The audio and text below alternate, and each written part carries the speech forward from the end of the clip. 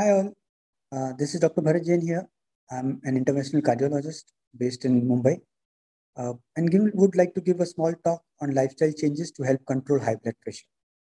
Blood pressure is, as we all know, India is going to be the global capital of blood pressure, and it's a major complication of due to blood pressure are stroke, heart attack, renal failure, and most of the patients are unaware of it.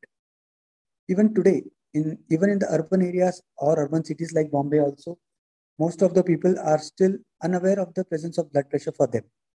It is usually diagnosed when they approach the doctor for some other ailments and it's diagnosed that the patient is having blood pressure.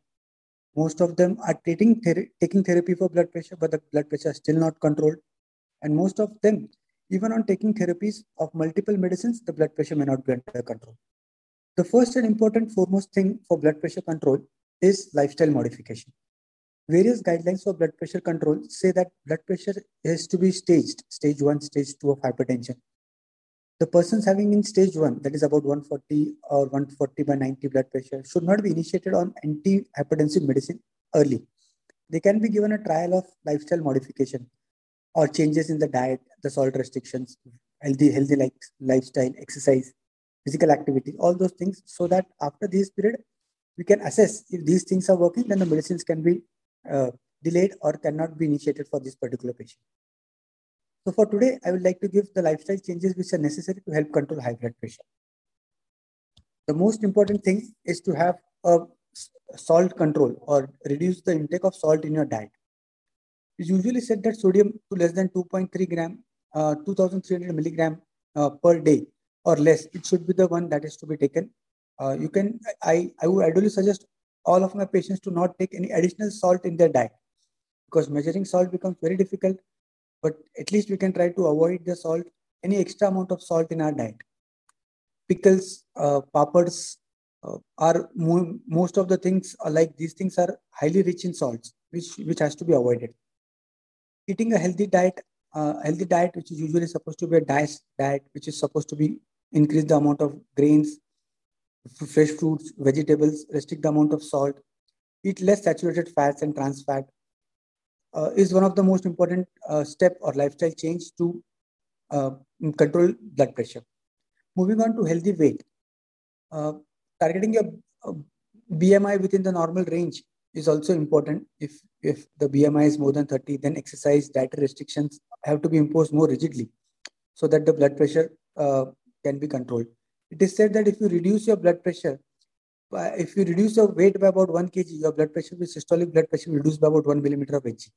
So people who are overweight, just reduction of your 5 to 10 kgs of weight may help to decrease your blood pressure readings by about 10 millimeter of mercury, which is more than what it is if you get from 140 to 130, you will not be initiated on any medicines.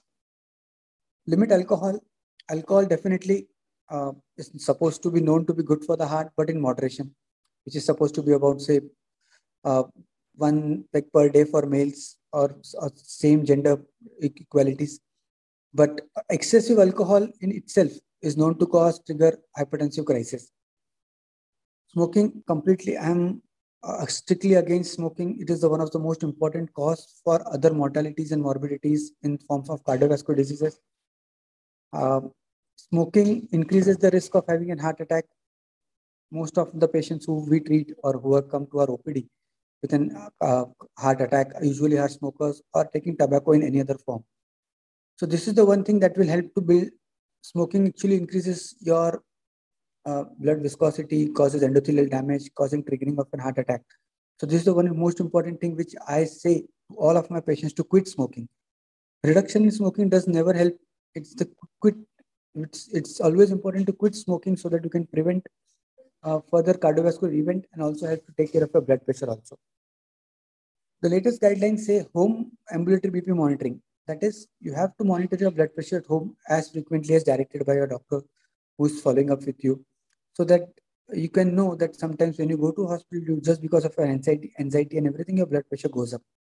So these things can be controlled if you're monitoring your blood pressure at home. The white coat effect, as it is said, will be negated if you have an ambulatory home BP monitoring, and the readings should be discussed with your doctor when you go for a follow-up, so that he can differentiate if your BP is actually high or high because of the hospital effect. These are the few of the things that are very important in your home, in your lifestyle changes that is needed to control blood pressure. Physical activity, definitely at least 30 minutes of physical activity per day. To aim for at least 150 minutes of moderate physical activity a week. Like brisk walk is the best exercise which I suggest for most of my patients. At least 30 minutes for most of the day of the week. And this added with cardio exercises, treadmill test, but at least 30 minutes of walk per day should be done regularly. So that's it. These are the most important lifestyle changes that I would suggest for most of my patients or most of the people, healthy people, to be more healthier and to control high blood pressure in the initial stages.